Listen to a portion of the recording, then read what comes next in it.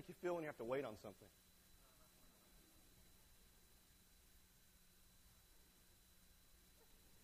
When there's silence, when there's pause, when there's space, when it seems like there's nothing happening, right? I mean, how many of you were honestly going, okay,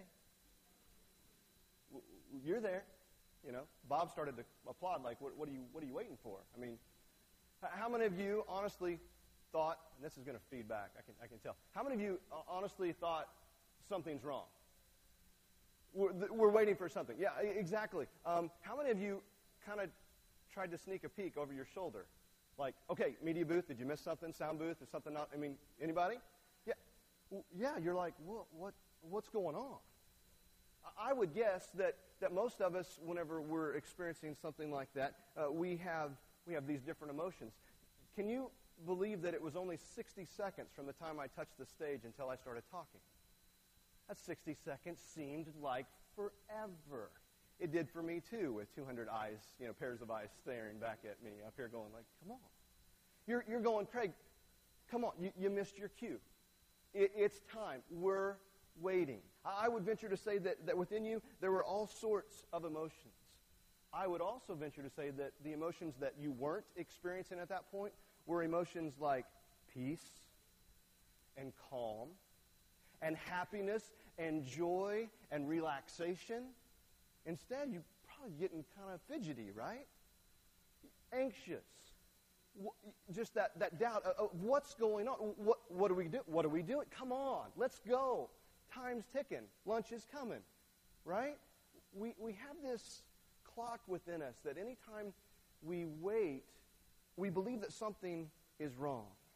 Waiting never spawns positive emotions inside of us. Think about it. If you're driving down the road and you hit traffic, are you happy about that? No, because you have to wait. And we immediately assume something is wrong. Either there was an accident, or someone had a flat tire, or the police have someone pulled over, or something, right? You go to Target and you try to find the shortest line, or you try to pause for just a moment to try to select which line is going to move the fastest. And then you get in that line and you gauge yourself as to whether or not you chose wisely, because you don't want to wait any longer than you have to. And you have such emotions in your head like, if it takes too long, okay, what broke? Is that person new? Are they being trained? They should really have more checkers because I don't want to wait, right? I mean, right? That's the way we live. That's what we think. We associate waiting with mistakes, waiting with glitches. We are trained in our society and in our culture and by our pace of life that waiting, delay, man, that means something is dreadfully wrong. And we don't know what to do with ourselves. We start looking around, checking the bulletin, staring. What's going on this morning? This idea of waiting for something that's beyond our control is precisely where we find ourselves in day 6. We're studying the life, the death, and the life again of Jesus. And we've been trying to take the Holy Week and look at it day by day and look at the detail as to what we're supposed to learn. And in day 6, here's what we find. We find God, we find Jesus, who has spent the last 3.5 years of his life traveling throughout the region, teaching people, showing people the way to live, kind of uprooting the traditions. And he's doing miracles. He's raising people from the dead. He's blessing food, and it becomes lots more food. He is making the blind see and causing the deaf to hear. He's doing all this stuff. And this Jesus, who can endure just about anything, can do just about anything, he's captured, he's put on trial, he's crucified, he's dead. And they put him in a tomb. They roll the stone in front of it. And Jesus is gone. And at this point in the story, the melody that we've been talking about, the story and the life of Jesus, is very similar to the alto, which is our part. They're very, very similar at this point in the story. Look at John chapter 19, verse 40. It'll be on the screen behind me. It says, taking Jesus' body, the two of them, and the two of them that they're talking about in context is Joseph of Arimathea and Nicodemus. Those are the two guys that they're talking about at this point. They wrapped it with the spices, the strips of linen, This was in accordance with Jewish burial customs. At the place where Jesus was crucified, there was a garden, and in the garden a new tomb in which no one had ever been laid. Because it was the Jewish day of preparation, and since the tomb was nearby, they laid Jesus there. That happened at the end of day 5, after Jesus was crucified, what we talked about last week. And what I find interesting is day 6, there's no movies made of day 6. There's nothing exciting that really happens on day 6. No one ever reads through the life and death and life again of Jesus and on day 6 go, yes, that's the most exciting and the most intriguing part of the story. Because there's really nothing there. It's very plain. It's very common. It's very ordinary. Matthew records for us the only details we have of day 6. It says in Matthew chapter 27, the next day, the one after preparation day, Saturday, the chief priests and the Pharisees went to Pilate. Sir, they said, we remember that while he was still alive, that deceiver, and referring to Jesus as the deceiver said, after 3 days I will rise again. So give the order for the tomb to be made secure until the 3rd day. Otherwise, his disciples may come and steal the body and tell the people that he's been raised from the dead. The last deception will be worse than the first. Take a guard, Pilate answered. Go make the tomb as secure as you know how. So they went and made the tomb secure by putting a seal on the stone and posting the guard. And what I find interesting about that is that the Pharisees and the Sadducees, they remembered what Jesus said. Jesus spoke in figurative language to them, and they got it, whereas the disciples, Jesus told them directly, and they didn't seem to get it. It's just interesting how sometimes God makes things very plain to us, and we just miss it. Other than that account that Matthew gives us, nothing else is written. We don't know anything else. And yet, without day 6, the Easter message, the story, the resurrection, it can't happen on day 7 without day 6. Without day 6, you can't hear what God wants you to hear. You can't allow God to do within you what God wants to do within you. There's something in day 6 that God wants us to see. There's some lesson that we need to experience. Because before the resurrection can happen on day 7, someone had to die. Jesus died on day 5. But that leaves us with this very simple story of day 6. That's plain. That's ordinary. And it just kind of sounds like maybe something that happens when someone we love dies. They prepare the body, they put it in a tomb, they close the casket, so to speak, and it's pretty plain. It's pretty simple. Since the tomb was nearby, they laid Jesus there. No flowery descriptions there. No professional mourners here. It's just very, very simple. He died. They buried him. The end. But there's more here. There's more to the story than that. And I find myself rushing through this part of the story all the time. Don't you? I mean, whenever you read the story of Jesus, you don't spend time on day 6. You don't spend time in this emotional context of the story. And yet today, I'm going to challenge you that we do that together for a few minutes. That we put ourselves right here. We try to envision and empathize with what Joseph of Arimathea, what Nicodemus, what the disciples, what Mary, what everyone was feeling in that day, in that time. Because Jesus was gone. His body was there in the tomb, but he was gone. And you know that feeling.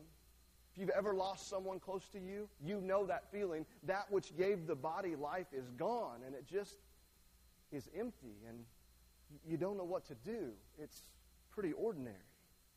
It's pretty plain. And if you can, I want you to just think about and feel that for just a minute. Because that is where the disciples were. That's where his followers were. The mental and emotional context of day 6 is that. And we need to remember that there are some vibrant and vivid and heartfelt emotions here. It's full of passion. It's full of disappointment. It's full of not understanding. And all this stuff is happening. There's this emptiness, this numbness, this vacancy that they're all experiencing because Jesus is gone. It's day 6. There's nothing that they can do. And day 6 is all about dealing with those emotions and dealing with the fact that Jesus had died. Day 6, it's all about waiting. It's all about waiting. But we don't like to wait. But we have to wait. Because day 6 forces us to contemplate one thing that's pretty big. It forces us to contemplate the sovereignty of God. And basically the sovereignty of God is that God does what he wants, when he wants, and how he wants to do it. That's God. That he's sovereign and he chooses to do that. Sovereignty is when God knows what God is doing and God knows what God is up to, and we have to trust that God knows what God is doing, that God knows what God is up to, because we don't.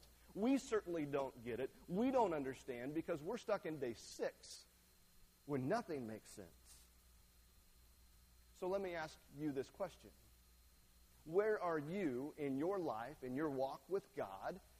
Where are you stuck in day 6?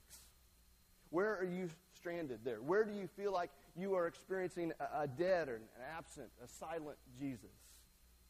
I'm not just talking about when you pray and your prayers don't get answered the way you want them to. Okay, this is deeper than that. It's more meaningful than that. I'm talking about the time that you're waiting on God to really show up inside yourself. You're waiting on God to come alive inside of you. That little part within you that you can't quite reach and you really can't quite explain, and yet it's still there. It's the part that reaches out to God, and yet you're stuck in day 6 because as you reach out to God, you're not sure you sense him anymore. You're not sure he's there anymore. You're not even convinced he's still alive within you, and you have this emptiness inside. You don't like it, but you seem to be stuck there. Where's that happening in your life? Where is it that you wake up in the morning to discover that you don't even like who you are because it's just that emptiness, and you feel like a shell of who you really want to be? Whatever your profession, whether you're a lawyer, a doctor, work in pharmaceuticals, a teacher, work for the state, whatever it is, I would venture to say that you went to school and you were trained in some form or fashion for the job that you do. Most of us. That would be true. As a pastor, I went to school, to a Bible college, where they supposedly trained you in all the skills that you would need in order to work full-time in ministry. And there's this misconception from a lot of people that I've talked to that as a pastor, that I have this special skill and ability to just connect with God in a way that the normal average person does not. That I have this access to God and this knowledge about God that you don't have, and therefore I am superior as a pastor. Now, that is the view from the outside looking in. It's the view that as a normal person, you're a 5 or 6 on God's scale, and as a pastor, 8 or 9, easy, just because of the title, just because of the position. If you want to pray, that's great, God will listen, but if I want to pray, I'll take priority over that, right? And can I tell you that nothing could be farther from the truth? It doesn't work that way in God's economy. We're all on equal planes. He loves us all. God set it up to where we can all have access to him. And yet, there's sometimes it's seen that pastors should have this special connection, like I've got God on speed dial, if you will. But can I tell you that there are times in my life that I find myself questioning God? When my prayers feel like they're just bouncing off the ceiling, and I wonder what God is doing, if God's doing anything, and I really want to make sense of things, but I just can't. And I start to question everything. That's just the way I work. I start to ask, okay, is there sin in my life that God's trying to make me aware of so that I can confess it and make it right and then move on? Was I not nice to that person? Was I not as generous as I should have been? What am I not doing? And it's about doing, and it's about being, and I just try to do more and be more. I think of a card that my friend gave me back in high school, which reads, "If God seems far away, guess who moved?" And I'm reminded of that, and there's questions and doubts and fears and insecurities, and at times it just seems like they overwhelm me. And can I tell you, if you're here today and you've experienced that, or maybe you're here today and you're experiencing things like that right now, can I tell you that's okay? Can I tell you that that's part of the process? Can I tell you that God is still moving and God is still working and God wants to work through you in those moments to accomplish within you what he desires to accomplish? You see, I think it's very important that whenever you experience things like that, when you feel like God is far away or he's absent or he's not even there, that you allow it to do its work. Because if we want a true relationship with the risen Christ, with the living Christ, with the Christ who has authority in your life and can help you through your life, then I think we have to embrace the Christ who died. We have to embrace the Christ who is in the tomb. If we want a relationship with the risen Lord, we have to have a relationship with the dead Lord. We have to understand that. Christ, at times, when he becomes silent and unresponsive and distant, it's part of the relationship with God. It's just the way it works at times. And that brings us to the tenor as we look at this in four-part harmony. The tenor of the story. How do we respond to people around us with this in mind? You see, the danger is to rush through this part. The danger is to kind of cover this up because we are afraid. Because what if people find out that I feel distant from God? What if people find out that I don't feel like God is listening to my prayers? What if people find out that I don't feel as close to God as I want to? What if people find out that I have doubts and fears? What do we do then? And it's in those moments that we have to stop and we have to wait and we have to allow God to do the work inside of us so that he can work within us to bring us to where he wants us to be. We can't just pick and choose the nice parts of God that we like. Those parts like day 7. We can't just take those. We have to take all of it. That's the rule. That's the rules of divine resurrection. We have to do those things. We have to understand those things. And as we go through our life, people need to understand that as well, that we don't always have it all together. Jesus says this in John chapter 12, verse 24. I tell you the truth, unless a kernel of wheat falls to the ground and dies, it remains only a single seed. But if it dies, it produces many seeds. The seeds that he's talking about in that passage, that's you and me. The seed that must die, that's Jesus. He's saying, I must die so that all of you may be here. Jesus gave his life, and that caused more seeds to form. That's why you and I are here today. Without his death, without his silence, without his absence, without us waiting, it doesn't change.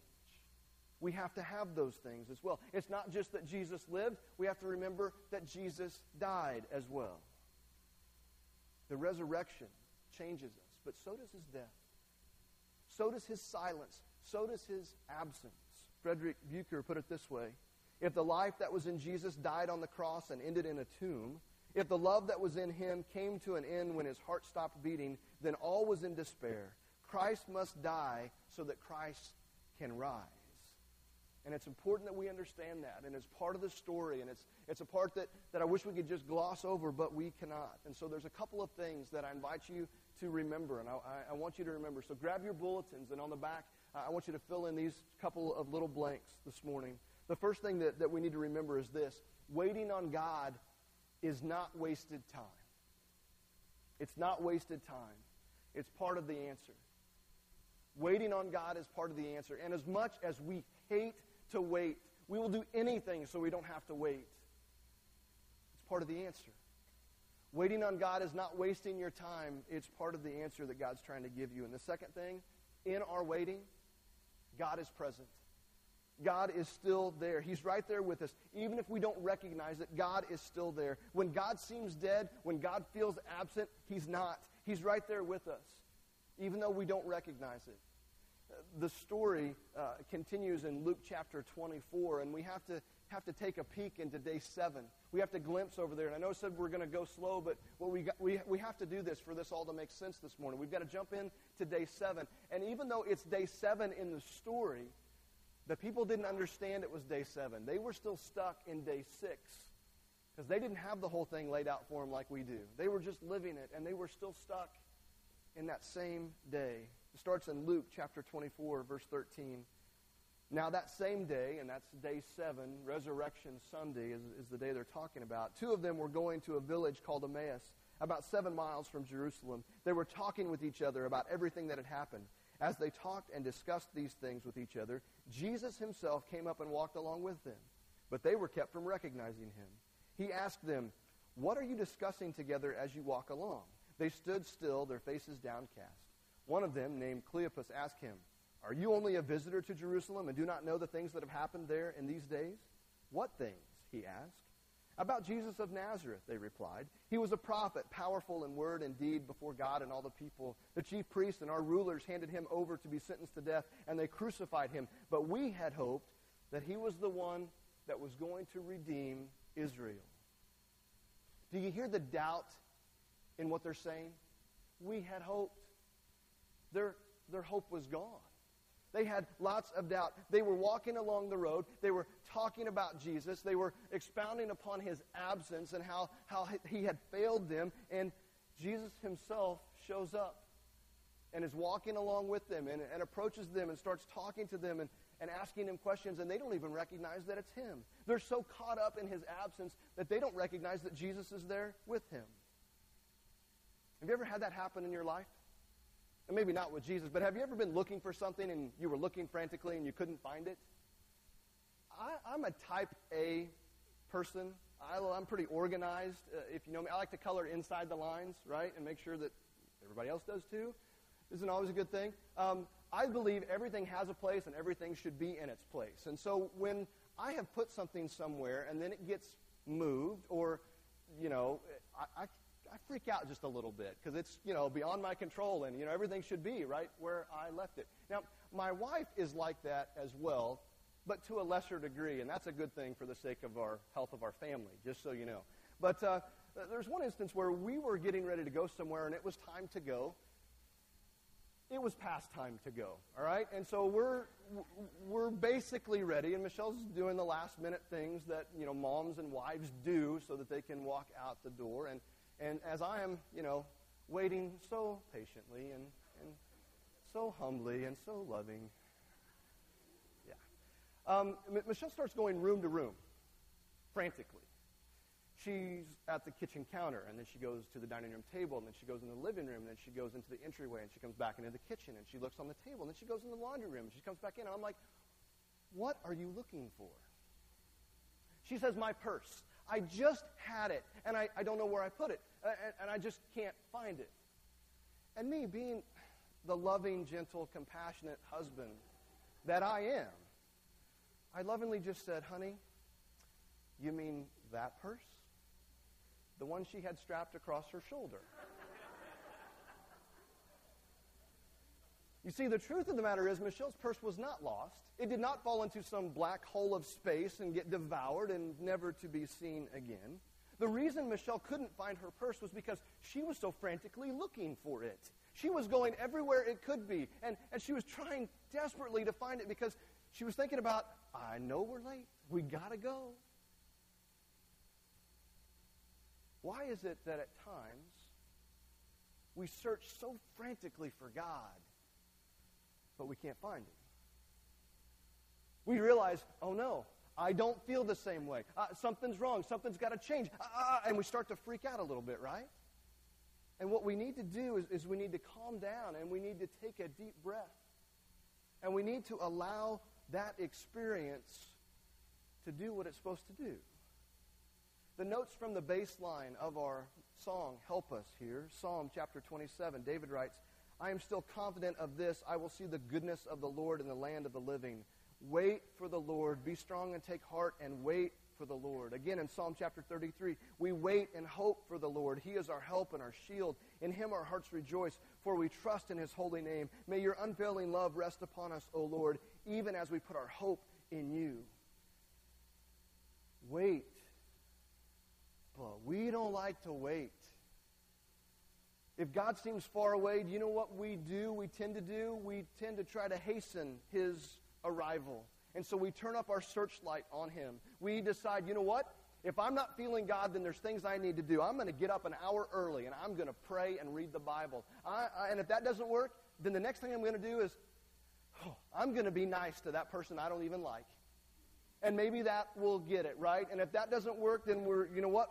I must be needing to give more. And so we give more, or I need to volunteer more, I need to serve, or I need to, and we turn up our searchlight and we start looking for God. And we're like, "God, you're going to show up because I'm going to do all these things." And can I tell you, There's nothing wrong with doing those things. In fact, there can be some real benefit in spending time in prayer and reading your Bible and being nice to people and giving and serving and doing all those things. Those are good things. But we need to understand it's not some machine that we can just put in enough quarters and get the right results. God doesn't work that way.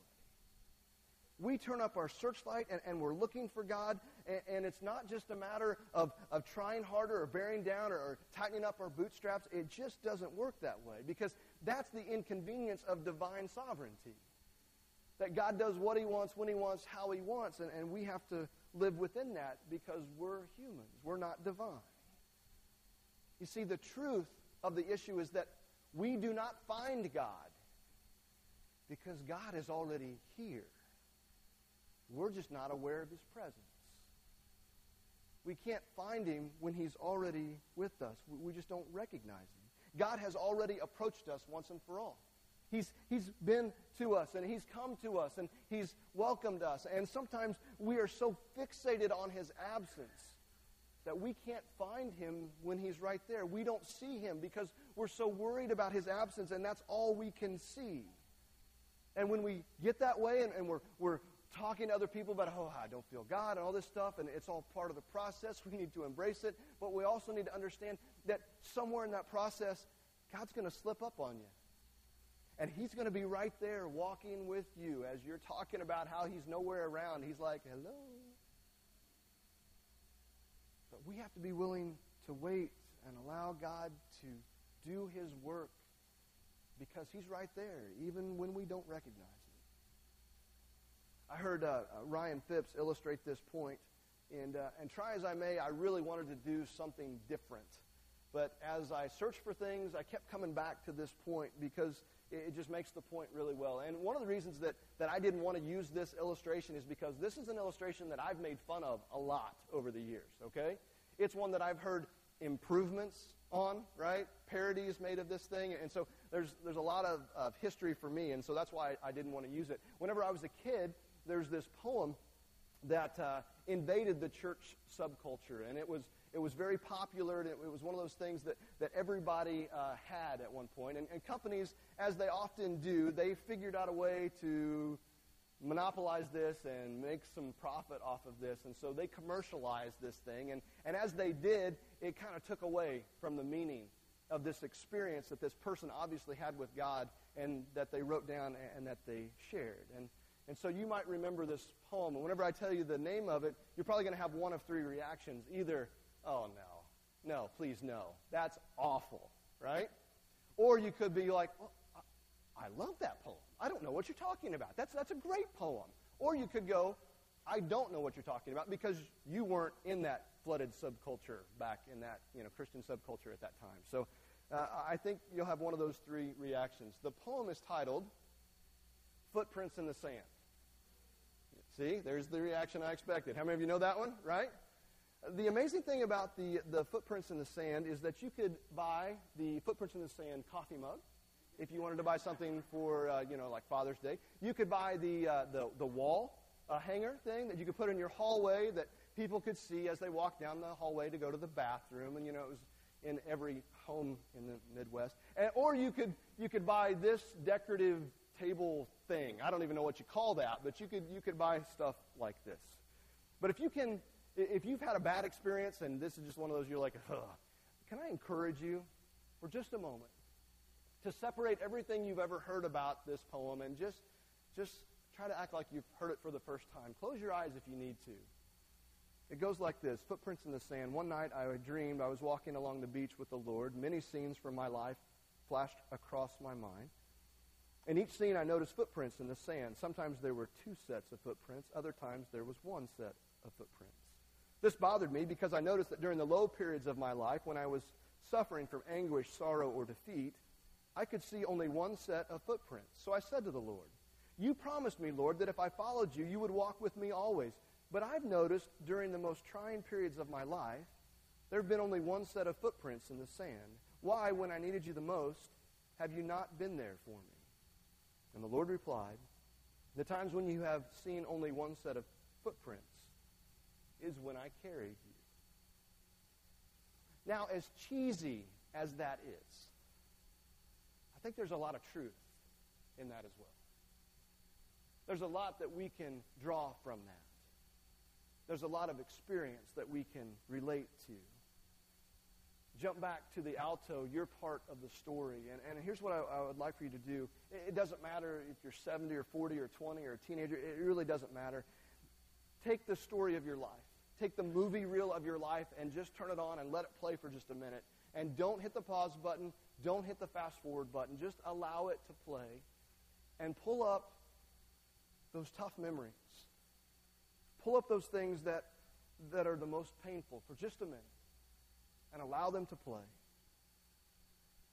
Your divorce, your miscarriage, the affair, when your parent walked out on you, the loss of a child, when the doctor said, we found a mass, when you went to work with your laptop and you left with a box filled with personal items, when the accident changed everything. Think about your life. Think about those instances in your life that are the most painful for just a minute. And think about this. What if the reason you did not come completely apart at the seams during those experiences was because God was carrying you?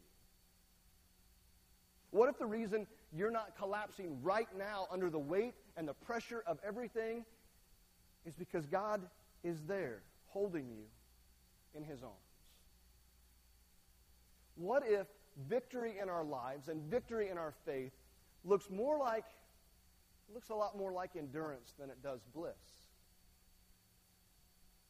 What if having God in the midst of our problems looks more like we've reached a breaking point, but we haven't broken, than it does that we just don't have any problems? What if the pain and loss and heaviness are the times that God is the most close, and He's the most close because we need Him the most close, but the reason we can't really tell that He's there is because the pain is so intense? What if that, in fact, is true? What if God is holding you together right now in ways you can't even imagine as the rest of your world may be torn apart? Jesus promises us in His Word that He will never leave us and He will never forsake us. And He's either telling the truth or He's a big fat liar. And I choose to believe that He's telling the truth. And I choose to believe that when there's times that God feels far away, that's not His fault. That's mine. Because He's there. It's just a matter of us being aware of His presence. I want to suggest that the death of Jesus and Him being in the tomb and Jesus' silence and His absence and the seemingly waiting that we have to do is all evidence of His great love for us. Romans chapter 8 says this, "What then shall we say in response to this? If God is for us, who can be against us? He who did not spare His own Son but gave Him up for all of us, how will He not also along with Him graciously give us all things? Who shall separate us from the love of Christ? Shall trouble or hardship or persecution or famine or nakedness or danger or sword? No, in all these things we are more than conquerors through Him who loved us. For I am convinced that neither death nor life, neither angels nor demons, neither the present nor the future, nor any powers, neither height nor depth nor anything else in all creation will be able to separate us from the love of God that is in Christ Jesus our Lord." And maybe today you're finding yourself going, I want God to show up. Can I challenge you to just wait and allow God to work in the way that He needs to work within you right now in that moment to change you and to mold you and to give you whatever it is that He needs to give you. Don't rush through the process. While you wait, let God work. That's the challenge. Let Him teach you what He needs to teach you. Experience what you need to experience. Grow where you need to grow. Because the truth is, God is not far from any of us. We just need to be aware of His presence. Maybe today you need to talk to someone about your time of waiting, and you feel like you're just waiting, and the waiting seems to have no end. Maybe today you need to stop waiting and say, you know what, God? I'm ready to surrender. I've been running. I haven't really been waiting on you. I've been running from you. And it's time to stop and to receive, to experience His life-changing love in your life. Maybe today you just need to wait on the Lord and accept what He's doing in your life. If you want to talk to someone about anything that's going on in your life, we offer this invitation to you. Ian and the band are going to lead us, and we will meet you over by the cross. Stand with me. You make your way over to the cross, and we will be waiting for you there.